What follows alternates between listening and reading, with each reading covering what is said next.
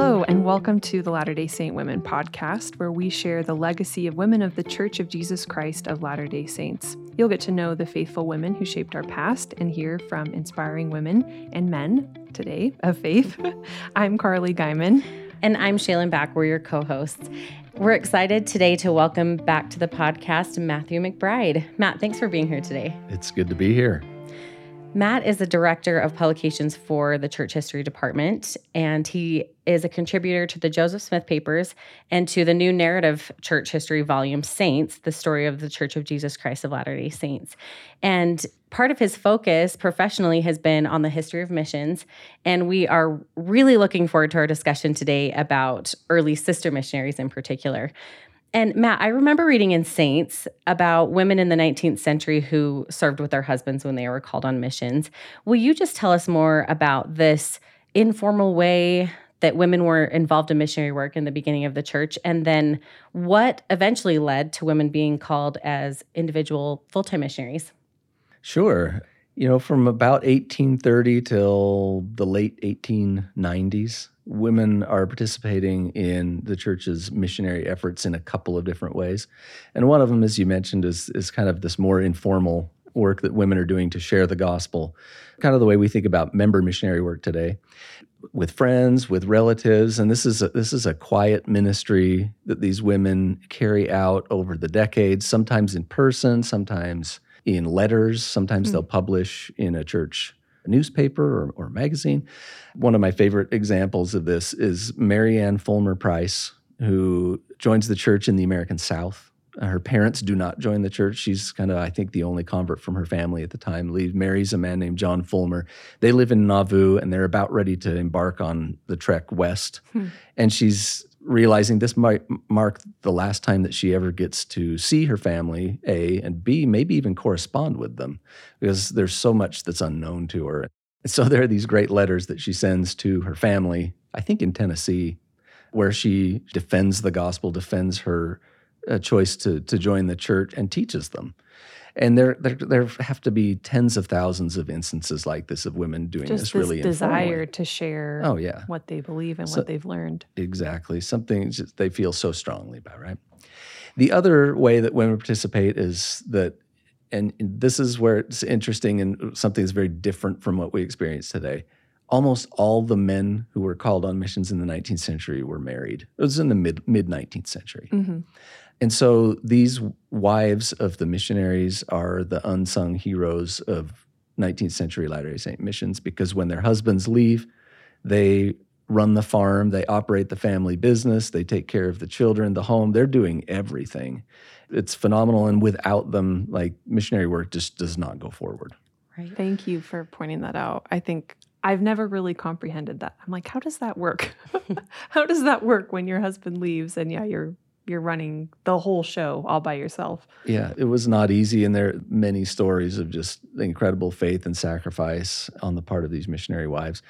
There were a few of them that would accompany their husbands into the mission field too. And this happened most often in missions that were more remote, like where you had to travel for a really long time to get to the South Pacific, for example. Right? Yes, exactly. And if you've read in Saints, you've encountered the story of Louisa Barnes Pratt. That's my favorite. Yeah, no, it's an amazing story. But the mission was so remote. It took so long to get there. They would spend longer time there as a result. And so as a way of maybe trying to alleviate some of the strain that places on a marriage and a family, the church leaders would allow or even suggest that a small number of women accompany their husbands to the mission field. And their children, too, in some cases. A family affair. Exactly. And this is something that a lot of Protestant women did, too, by point of comparison. In the 19th century, a lot of Protestant missionary wives. And the kinds of things that missionary wives did in the church during this time were very similar in some respects to what Protestant women did. They were there, as the Protestants would call them, as assistant missionaries. They were doing indirect mission rather than kind of the public representative speaking, preaching, trying to win converts. They were there in part to support their husband, to operate the household and to cook and to clean. They would often teach in mission schools, and Louisa Barnes Pratt does this for a period of time in French Polynesia, where she teaches her children and local children. So these were kind of the ways that women participated in missions in the 19th century. This is a time period where in Western cultures, there's a very strong feeling of separate spheres where men are public figures and in the public sphere, and women are in the domestic or the private sphere and operating there, and that they have very distinctive roles. And so it wasn't common for women, at least in the early to mid 19th century, to be participating as like a public more preacher, actively, a proselytizer. But then that changed, right? Exactly. So it changed in a very big way. And it changed outside of the church as well. But the moment that I've studied a little bit is 1898 in the church, which is the moment when Wilford Woodruff calls the first full-time proselytizing women missionaries in the history of the church, gives them ministerial certificates. This included single women for the first time. This is a big change. So part of what I wanted to study was what were some of the big long-term trends that were moving underneath this that kind of set the stage for that moment. And then, what was really different about it, and what was the experience of women now being newly called to serve missions in this space that had been designated for men for so many decades, right? So as far as like the trends, there are a couple of things you have to know. And one is, we talked about how in the mid-19th century, most missionaries are married men. They're in their 30s and 40s and 50s. But one important trend is in those last couple of decades of the 19th century, the age for missionaries starts to just drop precipitously, so that by the mid to late 1890s, the typical missionary is in his mid-20s. And this is a fairly big difference. Not only are they in their mid-20s, they're also single men. It's a generational shift. The first generation of Latter-day Saints is passing the baton to their children, their grandchildren, and so you have this large cohort of younger people that are ready, they're prepared. It's easier for them to go. They don't have as many responsibilities at home. Probably, yeah. In fact, urbanization and kind of the shift away from farming life for many people means that you have that it's the kind of experience you have as a young woman or a young man is a little bit different than it would have been before. So there's a lot happening there, but the important thing is that age is coming down. And then the other thing to remember is that we're at the tail end of almost a half century of practicing plural marriage. And that creates, as you can imagine, an interesting, challenging, difficult situation for missionaries, because polygamy is viewed by almost everyone else in the Western world as this barbaric practice. And a lot of the criticisms that people had of plural marriage really focused on what the implications of that practice were for women. And so you have in popular literature, in the news media, you have these depictions. And yes, absolutely. I mean, comics, novels, there are these depictions of what Latter-day Saint plural marriage was, quote unquote, really like. And they're absolutely scandalous. They're upsetting. They're shocking. They depict women as being enslaved to their husbands. And so this is the image of the church in the world, for better or for worse. And everybody knows, or they think they know, what this is all about, what goes on in the ground. Even crossing right? the boundaries of like the Atlantic, right? Even over in Europe, that's traveled there, that this is what it's like in Utah. Absolutely. It wreaks havoc with missionary work sometimes. And so this is an important part of the stage setting that you have to do to understand 1898, is to just know the kind of opposition that we're still experiencing. Now, by 1898, we're 8 years after the manifesto.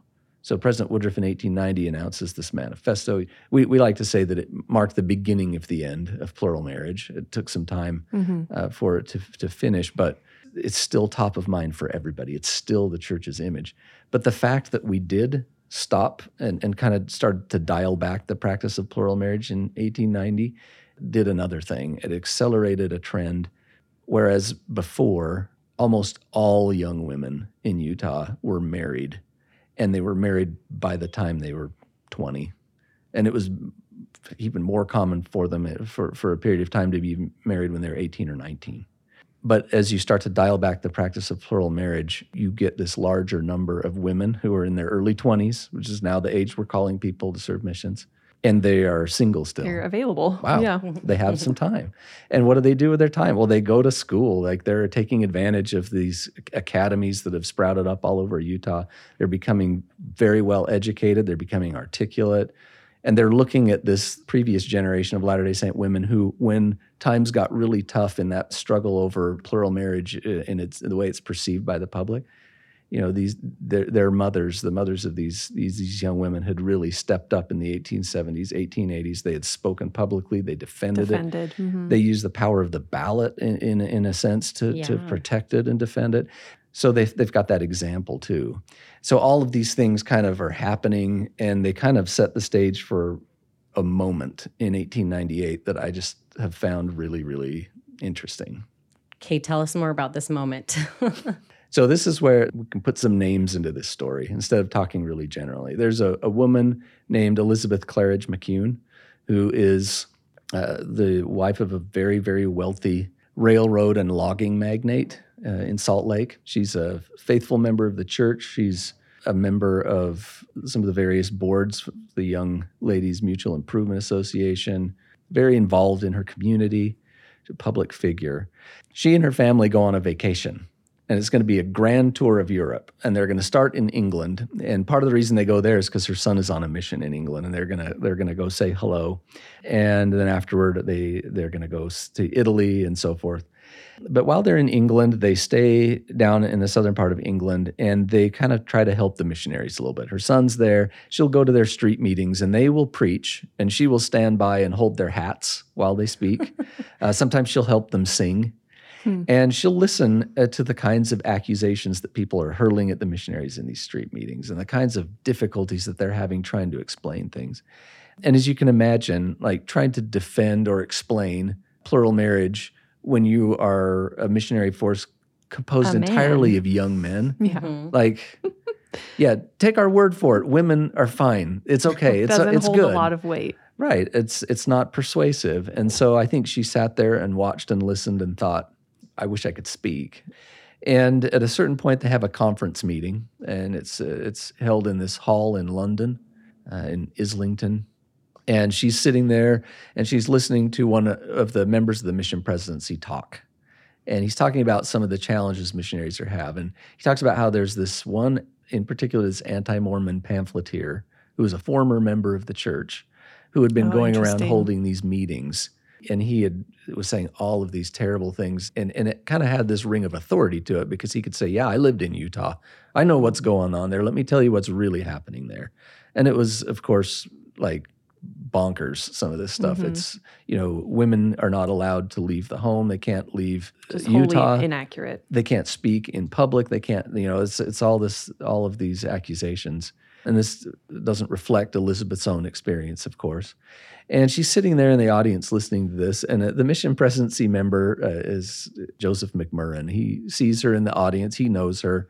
And he says, pointing to her, tonight we have this prominent woman from Utah. And she's going to speak to us about the conditions in Utah and what life is like for Latter-day Saint women in Utah. So she's taken completely by surprise. She's shocked. She's terrified, but she agrees to do it. And she comes back that evening and she speaks. And the effect of her speech is just electric. And there are people coming up to her afterward and congratulating her and shaking her hand and saying, thank you so much. And it is really good to hear from you. It's good to know from your own perspective. And so much more trusted, right? Yeah, you can trust her to speak on this issue in a way that it's more difficult to trust the younger men. And so the mission presidency takes notice. They start taking her around to other conference meetings in other parts of southern England, and she teaches and speaks again, very similar approach. And Joseph McMurrin writes a letter to President Woodruff and says, if a small number of women could be called to serve as missions, we think that the effect could be really good. And President Woodruff brings this letter into a meeting on March 11th where he confers with his counselors, George Buchanan, Joseph F. Smith, and they talk about this. And at the same time, they had received another letter from California, from the mission president there saying, would it be okay if you called my wife to just be here with me and to actually be, to speak, to be a missionary? So they're hearing this from different directions, and they decide in that meeting that they will call women to serve missions for that purpose. And so within a matter of just a few weeks, A, they announce it at conference. B, they call the first 2 single women missionaries in the history of the church. And they call them to serve where? Well, in England, right where Elizabeth McCune had been.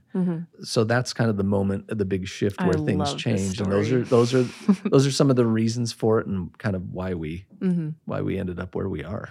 Well, I love that they were wanted and that there was so much value that was seen in their voice from these women's voices. And so what was the process of these sisters first being called on a mission? Like, I just want to know, were sisters showing interest in that? Did they, apply to be missionaries? How did that happen? How were they chosen? Yeah. Yes, it's interesting. So the way that missionaries were called at that time involved a fairly elaborate process. There's not a missionary department here, and there's not a formal application process in the same way that we have today. You have, on the one hand, mission presidents who are speaking for the demand side of the equation. We need missionaries. So they'll write to the first presidency and they'll say, asking for a quantity of... Exactly. We've got this many people coming home, and here's some areas we'd like to open. We think you should send us 11 people. Or whatever. So that's happening. And then on the other side, you have bishops, you have stake presidents who are recommending people as missionaries.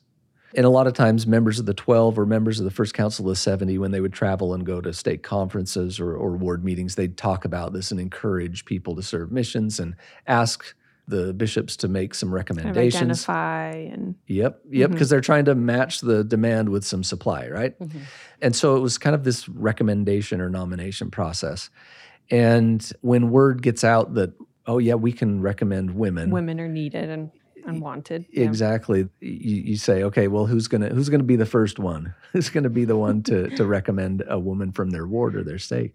And it's this bishop in Provo who starts to make recommendations, and he hears that a couple of young women in his ward are actually getting ready to go on a trip to England.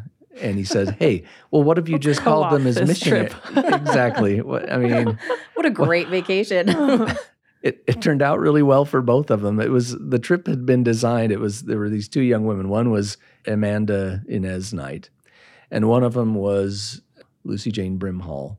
They went by Inez and Jenny, and they were going to go together. And part of what they hoped to do was to say hello to Inez's brother, who was serving a mission there, who also happened to be Jenny's boyfriend. So we wouldn't recommend this today. But at the same time, but it happened, right? So they planned this trip, and their bishop says, hey, what if we recommended you to be missionaries, gave you certificates, and you could preach while you're there? And they said, sure, and he recommended them the first presidency. The first presidency issued calls, and they became the first 2 women who were called. So they go there, and Jenny only stays for about 6 months, and she returns home about the time that her soon-to-be fiancé returned from his mission, and they married and I guess, lived happily ever after. I don't know. But Inez stayed there for almost 2 years. And so a lot of times when we talk about the founding mother, that's not the right word, but like kind of the pioneer sister missionary, we'll talk about Inez Knight. Because what was important about her experience is that she was, yes, one of the first 2, but then she stuck around long enough to have a couple of other companions. So she had a chance to kind of shape these first couple of generations, because this is an age when you don't have an MTC and a lot of formal training. It's a big question. I mean, the fact that we're starting to call young people at this time, it's like, okay, I'm not calling like a 42-year-old kind of seasoned church leader or... Yeah, who's been speaking in their 70s quorum for 20 years to go out. We're calling like this 22-year-old, how do we train these people? And frankly, like that first group of sisters, they were really well educated because they had been attending the academies, a lot of them, especially the ones that were sent to England, to Europe, to the Eastern United States, where most of our missionaries actually were sent at that time. They had school teaching experience. They were educated, they were trained. And it's no surprise then that you get mission presidencies saying, why, elders, if you could just teach as well as these young women that have been called, we'd be in much better shape. That didn't always go over well. But there's a reason that this was happening. They were asking for these women. They were good. They were really, really prepared. So that's amazing.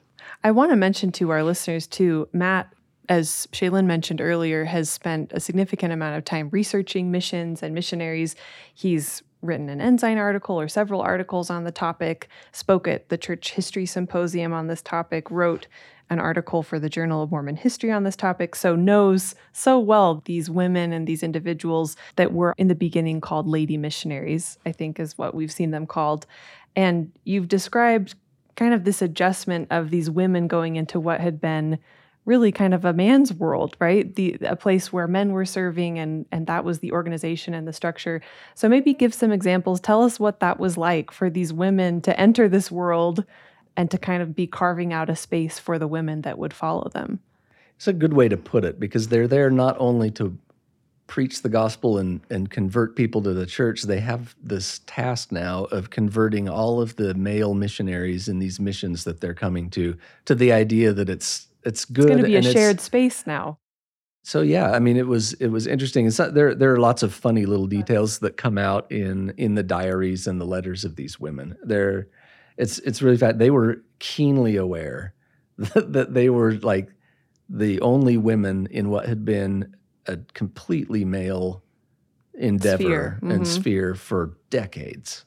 And so they come into a meeting, and one of the most popular song that you sing in a missionary meeting in some of these places is "We're the True-Born Sons of Zion." It's this great song. It's a rousing song. It's intended to get all of the young men the troops together. Exactly. And so you see sometimes Josephine Booth, who's one of these first single women, in her journal referring to herself and to the other sisters as the true-born sons of Zion according to the Relief Society, or something like that, because she's just saying, every time I come to a meeting, this is the song I sing.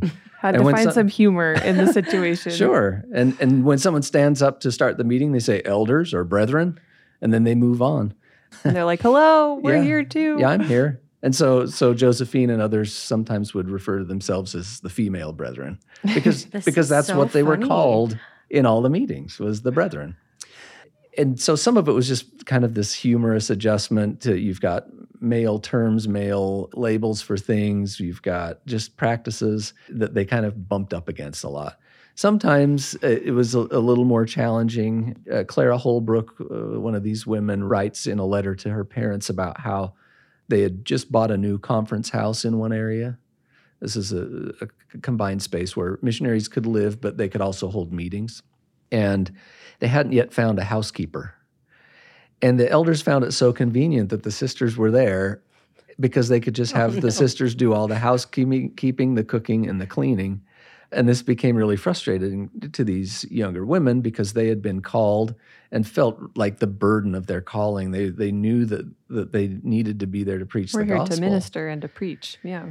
And so, exactly. And so they talk a little bit to the mission president, and there's this moment in a letter where she said, Sister Sargent and I are still to work in London, but housekeeping, I think, will soon be a thing of the past. For Brother Lyman, who's now the mission president, says this cannot go on. We were not called here for this purpose.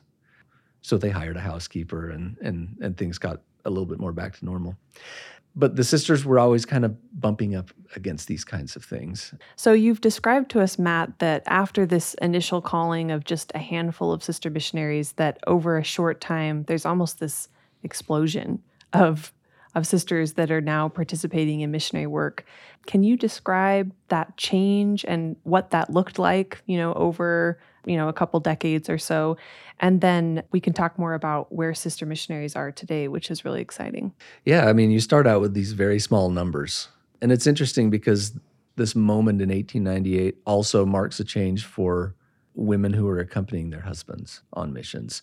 They receive certificates. They have a different understanding as a of parent, their role, of what they're there to do. And so this is a sea change, and it's not just for the single women who are defending the church against these accusations in England. It's kind of everywhere, and it starts to grow in terms of numbers, so that after about a decade or 12, 15 years, we've got hundreds of women who are serving missions, which is a lot at the time.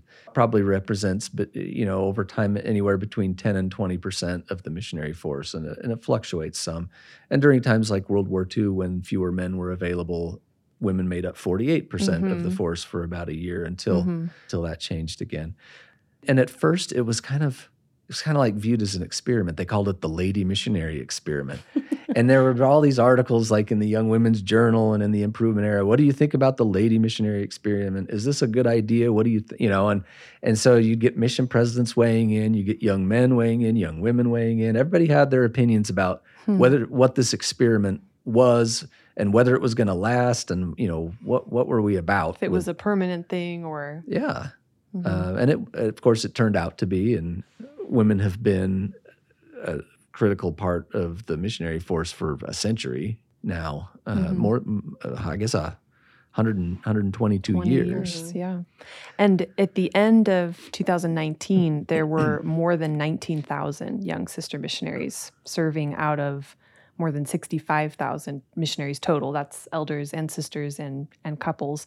So about approaching 30% of the whole missionary force today is sister missionaries. So for me, and Shaylin and I both served missions, and to think about this legacy of women who kind of paved that path and set examples to the women who went before us, who set examples to us, it's just really inspiring. And I would love for you to share what we can learn from early sister missionaries and how women today, especially young women or maybe prospective missionaries, can feel inspired and strengthened by these early women in our history. I'd love to. And would it be okay if I did that while sharing maybe even a few words of wisdom from a few early sister missionaries? Please. I have a daughter who served a mission a few years ago in California, and so I got to kind of be there up close and firsthand as I watched her think about and prepare for a mission. And, I served a mission myself. And anybody who's done that knows, like, you feel a lot of feelings. When you're in that moment where you're preparing, you can feel inadequate because it's something so entirely new and frankly can be a little bit scary to think about. And so one of the things that I love to do as I read the journals and letters of these women who were called on missions in those early days is look to see what kind of a reaction they have and how they think about the call, and then kind of just resolving to go do the work. So this is from Josephine Clough. She was actually a widow. Her husband died while she was still fairly young. She left on a mission in 1904, and she was going to go to be a missionary at the St. Louis World's Fair, the Louisiana Purchase Exposition. Oh, wow. And this is big, huge event, and the church is going to be represented there.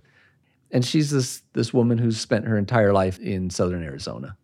She's raised a couple of kids, and here she goes. But she says, this call means so much to me. And she says, gratitude, weakness, and grief fought hard for the mastery of my feelings. Gratitude that I was deemed a worthy ambassador for the gospel of Christ. Weakness that I felt so incapable of performing such a mission with any satisfaction to myself or my Heavenly Father. Grief that I should be obliged to leave my loved ones for so indefinite a period. As she said, while these conflicting emotions raged in my heart, the thought often presented itself to me that we should leave all for the gospel's sake. Father, mother, sisters, brothers, all.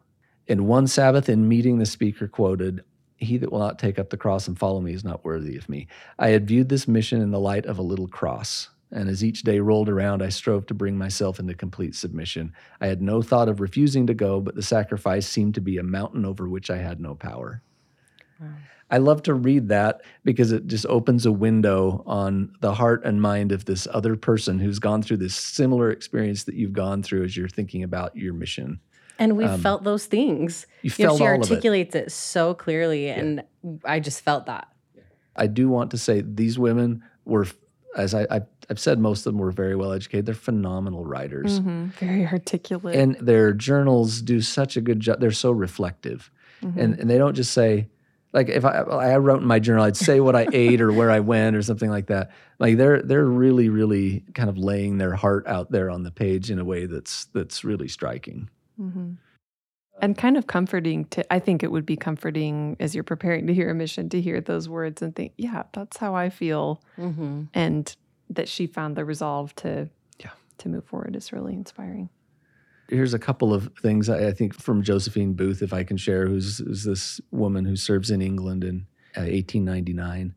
And she talks about how when she's on a mission tour and she's riding with some of the more senior elders in the mission, and she says that these two men were somewhat opposed to lady missionaries, and that didn't make things any more agreeable. So she's having kind of this uncomfortable train ride with these two men who are very vocal about the fact that they don't think that the lady missionary experiment is a good idea. But then she talks about how a couple days later, she attends 3 meetings. The house is crowded each time with people, and she's the speaker. And the mission president had brought her along to speak in these 3 different cities, and it went well. She said, "Never was a queen treated better, and the more they did, the more unworthy I felt till I prayed in my heart, 'Oh, Father, give me a grateful heart for all these blessings you were showering upon me.' And I wondered what lesson he wanted me to learn from it all." And then she said, "Another thing that filled my soul with joy was that these 2 men had said they didn't think sister missionaries were a great idea, came up to her and said, 'Sister Booth, the Lord is pleased with your work. If you were my daughter, I would push you forward that the world might see you.'" And so she had this moment kind of at the end where, in spite of these insecurities and worries about how she's going to be received as she preaches the gospel, that she has this nice moment where the whole audience that listened to her comes up and talks to her about what a wonderful job she did, and that these missionaries came up afterward and said, "I would push you forward so the whole world can see you." Some more acceptance there. Yeah, and that's encouraging. And I think it's kind of a nice way to think about kind of how we've thought about women and their participation in missionary work ever since. Mm-hmm. There was an article in the New York Times a few years ago about how effective young women are as missionaries. And I thought, yeah, the article just kind of echoes this. It almost makes that same recommendation. We should push these young women forward so that all the world might see them. And I thought about that a few times as my daughter served a mission, and I would read her letters and think, she was really, really good. She was a better missionary than I was. Just phenomenal to see the way she would work with people and connect with people in a really powerful way. So. And I think that we look back on the 20th century as this huge period of growth for the church, and we think of the contribution of missionaries, and we can put sister missionaries right into that as major contributors, and the impact and influence they had was enormous on that. This is just amazing to me, hearing these experiences from the first sister missionaries. And I mean, missions are hard in general, but then to have that added pressure and stress of trying to break through this male missionary force, they did such an incredible job. They were very strong, very faithful, and it's incredibly inspiring. As we were preparing for this interview with you, Matt, you had shared with us some resources that we'll share in our show notes and our description just with our listeners, because we loved learning about some of these sisters in their descriptions of the things that they went through and certain feelings that they had. It's just like, it's the same. It's 120 years later, and I felt those same things.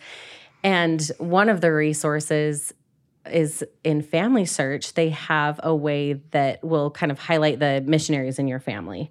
And I found this sister, her name's Sadie Nelson, and she served in 1919, and she's my grandpa's aunt. And I'm just thinking, that's not that far away. And she has living grandchildren that I have yet to connect with, but it was just incredible to me. And I feel this connection so strongly with someone I've never met, but I just totally went down a rabbit hole in Family Search, just trying to learn more about her. She was a widow when she went, and she didn't have any children. She served in the Eastern States for a couple years, and then came home and went on to marry someone else. But it was just such an incredible connection to an incredible and major part of our church history, especially related to missionaries. And we want to know, Matt, how would you summarize the importance and contributions of sister missionaries throughout the history of the church? Beginning right in the 1890s there, you have this mantra that women can open doors that men can't, and that there are unique contributions that women can make to the process of preaching the gospel and helping people become converted to the gospel of Jesus Christ that men aren't as well positioned to do.